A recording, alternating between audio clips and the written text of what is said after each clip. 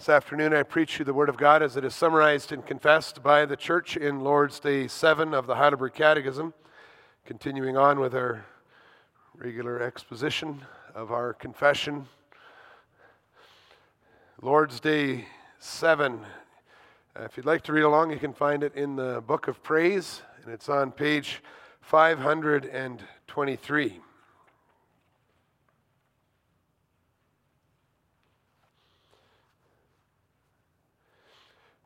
Here the Church confesses, "Are all men then saved by Christ just as they perished through Adam? No, only those are saved who by a true faith are grafted into Christ and accept all His benefits." What is true faith? True faith is a sure knowledge whereby I accept as true all that God has revealed to us in His Word. At the same time, it is a firm confidence that not only to others, but also to me, God has granted forgiveness of sins, everlasting righteousness, and salvation out of mere grace, only for the sake of Christ's merits. This faith the Holy Spirit works in my heart by the gospel. What then must a Christian believe? All that is promised to us, or promised us in the gospel, which the articles of our Catholic and undoubted Christian faith teach us in a summary. And what are these articles? And then follows the Apostles' Creed, well known to us, which we sang together this afternoon.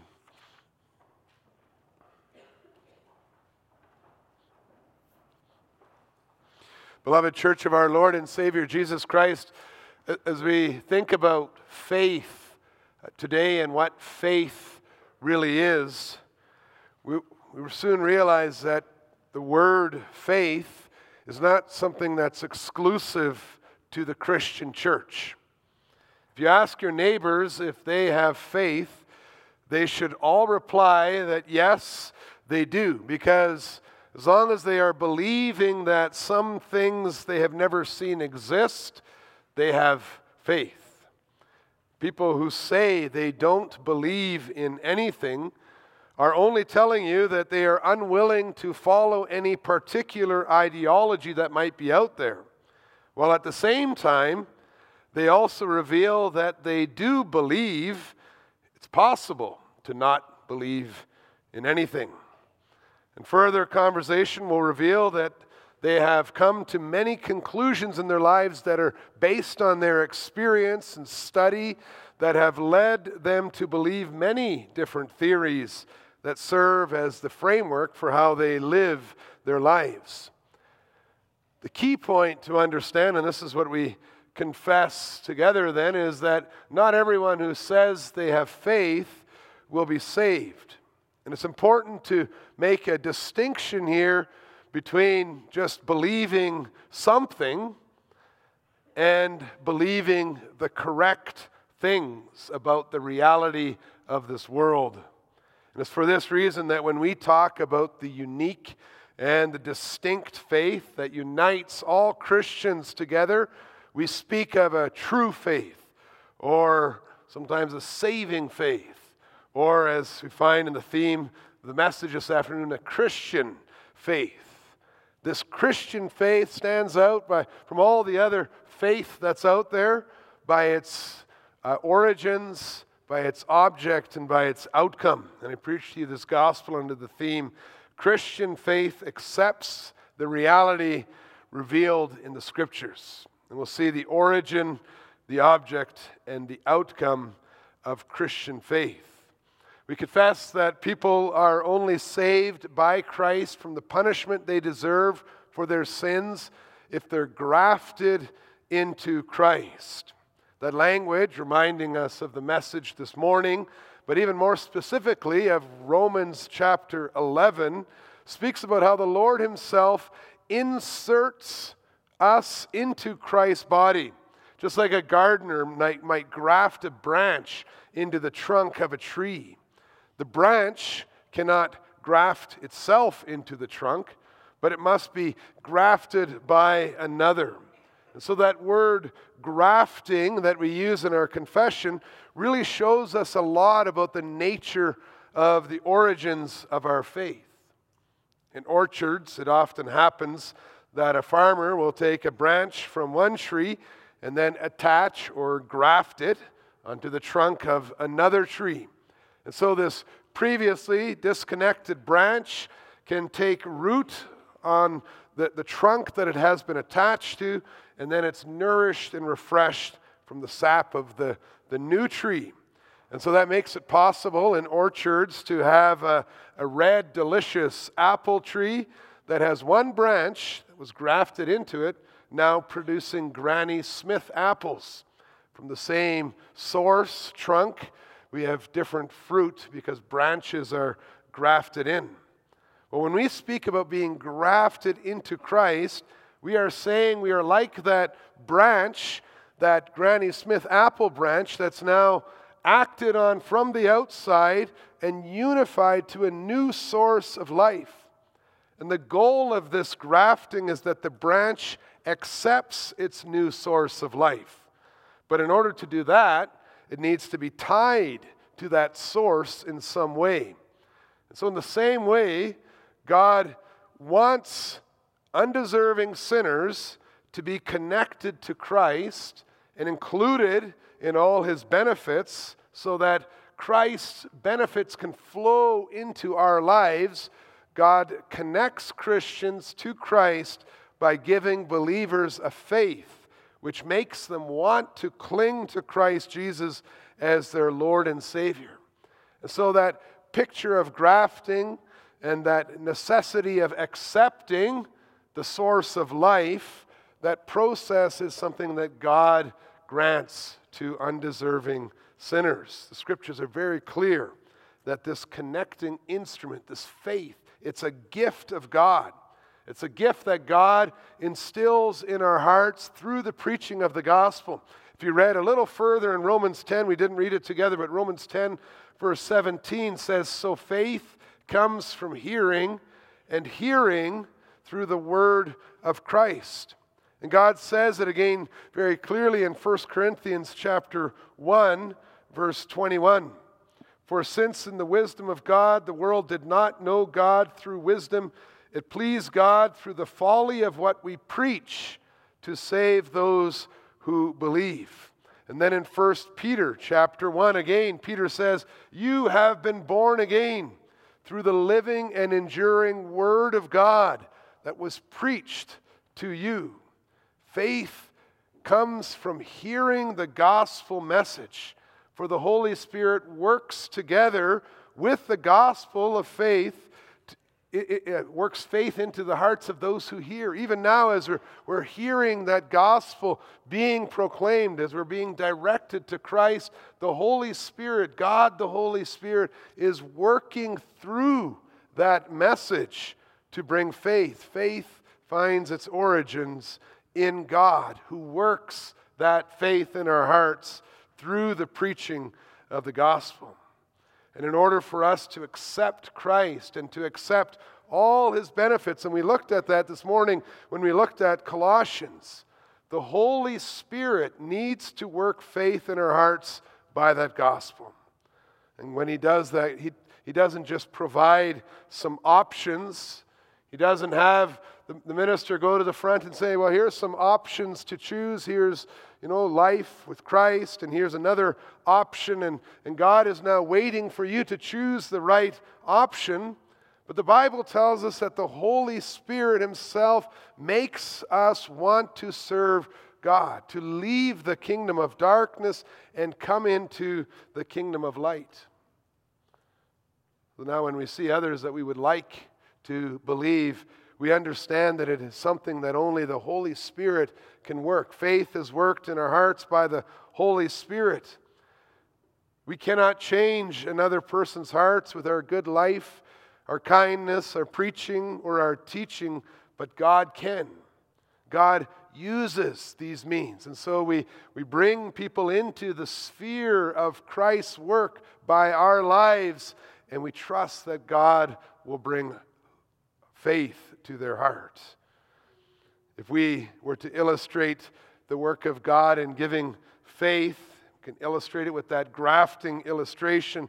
We would compare faith to the piece of string or twine that the gardener used to tie the new branch onto the trunk of the tree so that the grafted branch itself can insert its roots into the tree to complete the connection, receive the nourishing life of the trunk. The twine of faith comes from outside the branch, from God's grace. But when that gift of faith is given to someone, it serves to make a connection to Christ that brings life to a person, so that person actually begins to act according to his own will. We see that work of giving faith is an enlivening work, a quickening work, where God brings us to life. He makes us alive in Christ so that we willingly and eagerly accept the offer of the gospel. Faith makes a connection between a person and some teaching or other being. And then it enlivens a person to walk in that pathway, because faith is the act of receiving something as true. When we receive it, we make it our own. It's something that blends with who we are. And when that is Christ, the eternal King, the consequences are amazing. When God gives faith, the Christian faith that He gives makes people accept the truth revealed in the Scriptures. That's usually spoken of as the object of Christian faith. Faith is the act of accepting something as true. Faith is the act of accepting something as true. So the question is, what do you accept as true? The object of Christian faith is a reference to what we as Christians accept as true. What is it that unites all Christians? What do we all accept as true? We confess that the true faith that the Lord gives to us accepts all that God has revealed to us in His Word. This means that we believe that the Bible reveals the truth about reality, and that those who believe the promises of the gospel are those who have a sure or a correct or a certain knowledge. If you believe what's in the Scriptures, we could say your knowledge is sure. Your knowledge is correct. This is the truth. And accepting that is the defining mark of a Christian. Until someone receives the Bible as the truth, they cannot be said to have true faith. And when a person accepts the truth revealed in the Word of God, they are ultimately accepting many things. They're accepting that there is one eternal God, who is Father, Son, and Holy Spirit. They are also accepting that the descriptions of God Himself in the Word are truthful. The descriptions of the origins and the purpose of creatures we see around us, the involvement of God in all of history, we accept those all as true. By accepting the Bible as the truth, this revelation concerning God and ourselves now becomes the lens by which we look at all of life. We understand the reality. God opens our eyes through His Word. Faith in the truth of Scripture and the sure knowledge that it provides us with about reality, it also creates a special bond between the believing person and the triune God who reveals Himself in the Word, because God Himself enters into the heart of a believer. And so within the description of the reality concerning where human beings come from, God created us. Where we are today, we are fallen into sin and we need a Savior. And where we are going, which depends on how you respond to the announcement of the gospel, the Scriptures also reveal promises. The promises of the triune God, who is reaching down into the world in love with a revelation of salvation from judgment and reconciliation with our sovereign Creator. And so faith is accepting the description and accepting the promises that God brings to us. And those promises that we accept, we confess together, God has made it possible for everyone who accepts His word as true, for everyone who submits to Him. He has promised the forgiveness of all our sins, everlasting righteousness and salvation out of mere grace and only for the sake of Christ's merits. The promise of the gospel that we offer, that God offers to all the world. True faith given by God will make a person accept these benefits of Christ's work, no matter what else they might hear from other people. And the outcome of this faith, this connection, is a blessedness and a comfort that remains with us forever, as we see the final point, the outcome of Christian faith. So when God works faith in our hearts, He directly connects our hearts to His Son, Jesus Christ. Sometimes you even see drawings of that with hearts with the strings going up into heaven. There's a direct connection to the source of life, Jesus Christ, so that we become members of His body. We're able to share in everything that He has accomplished. We're grafted into Him by God's grace alone, and then He graciously imputes Christ's merits to our account. And so as a result of our faith, we are innocent of all transgression. We're saved from the punishment we deserve for our sins. We may spend eternity in fellowship with the Lord, citizens of an eternal kingdom, using eternity to grow in our understanding and to praise the Lord all the more. And so the outcome of our faith that God has given us is that we may experience more and more the fullness of God's grace. We may understand what it means to be loved with such a deep and eternal love, even though it's very hard for us to understand. See, there's so many lies that we hear in our lives. And the Holy Spirit helps us to fight against the lies that we often tell ourselves. The Holy Spirit fights those lies by connecting us to Christ, reminding us always of the promises. And when we lie to ourselves about reality, when we say things that the Bible doesn't teach about God, things like, well, God is irrelevant to my life, or God is not very fair, or God does not care about me. Those lies, the Bible doesn't teach any one of those things. Or when we tell ourselves lies, or we tell lies about ourselves, sometimes we think, well, I'm too sinful, or I haven't done enough, or I don't deserve God's love. He must be talking about someone else.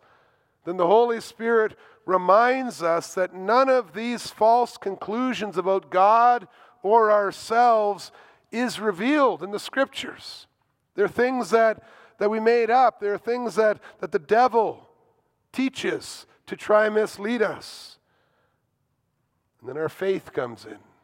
And our faith reminds us that we accept as true what God has told us in His Word. And then we look back to His Word. And we see again the triune God in all His love and His majesty. We see we don't have to think like that anymore.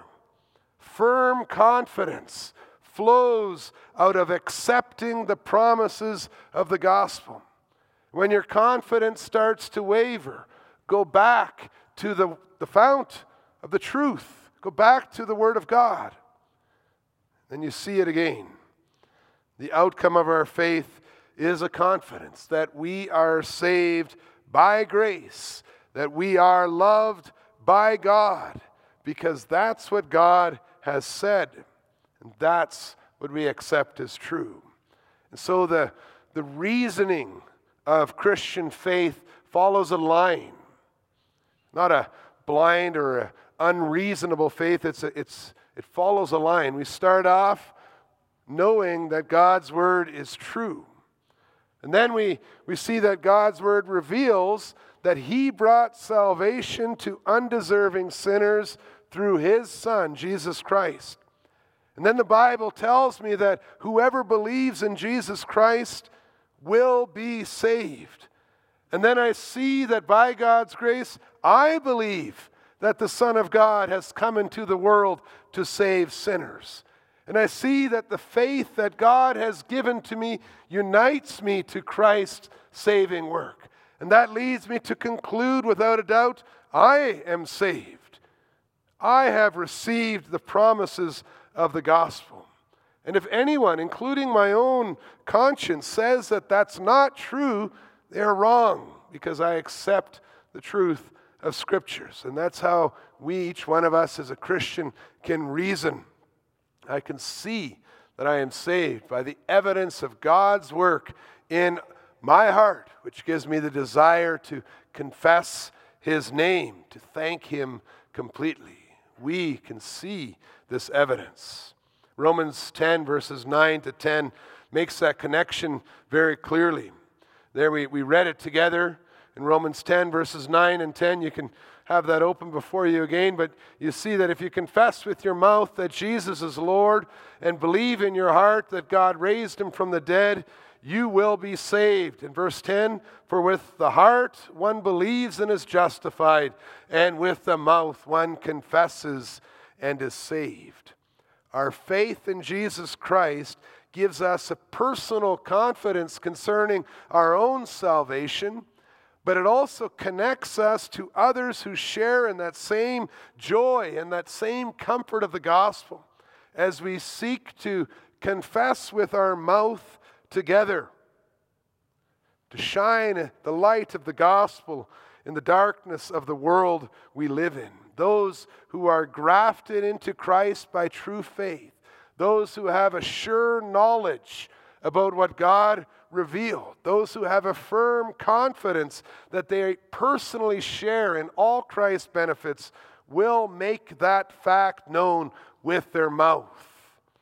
And that's how our confession about true faith leads us to the Apostles' Creed that summarizes the promises of the gospel that we have received. There's one triune God, creator, redeemer, renewer, in whom the church may live in the forgiveness of sins and in the hope of everlasting peace with God. Together with other creeds and confessions that were written down so the world might know and study and understand the Christian faith, the mission purpose of the creed, so that people might repent from teaching falsehoods and submit to the consequences of the reality revealed in the Scriptures. The creed is a beautiful expression of the glory of God that brings the church of all ages and all places in the world together. It's an expression of our unity all over the world. It's a tool for mission. It's a declaration of what is true and what is false. And it is a song expressing our thanks to God for his grace to us. So our faith leads us to confess publicly what we believe. And through the ages, we have before us a very well-known creed, many well-known creeds and confessions that we take upon our lips, and we use them as songs of praise. And may the Lord be glorified as the promise of the gospel goes out from us to the ends of the earth. And all those who have been given true faith in him may be gathered into this glorious, eternal reality with God that has been revealed to us in the Scripture. It's the truth. Amen.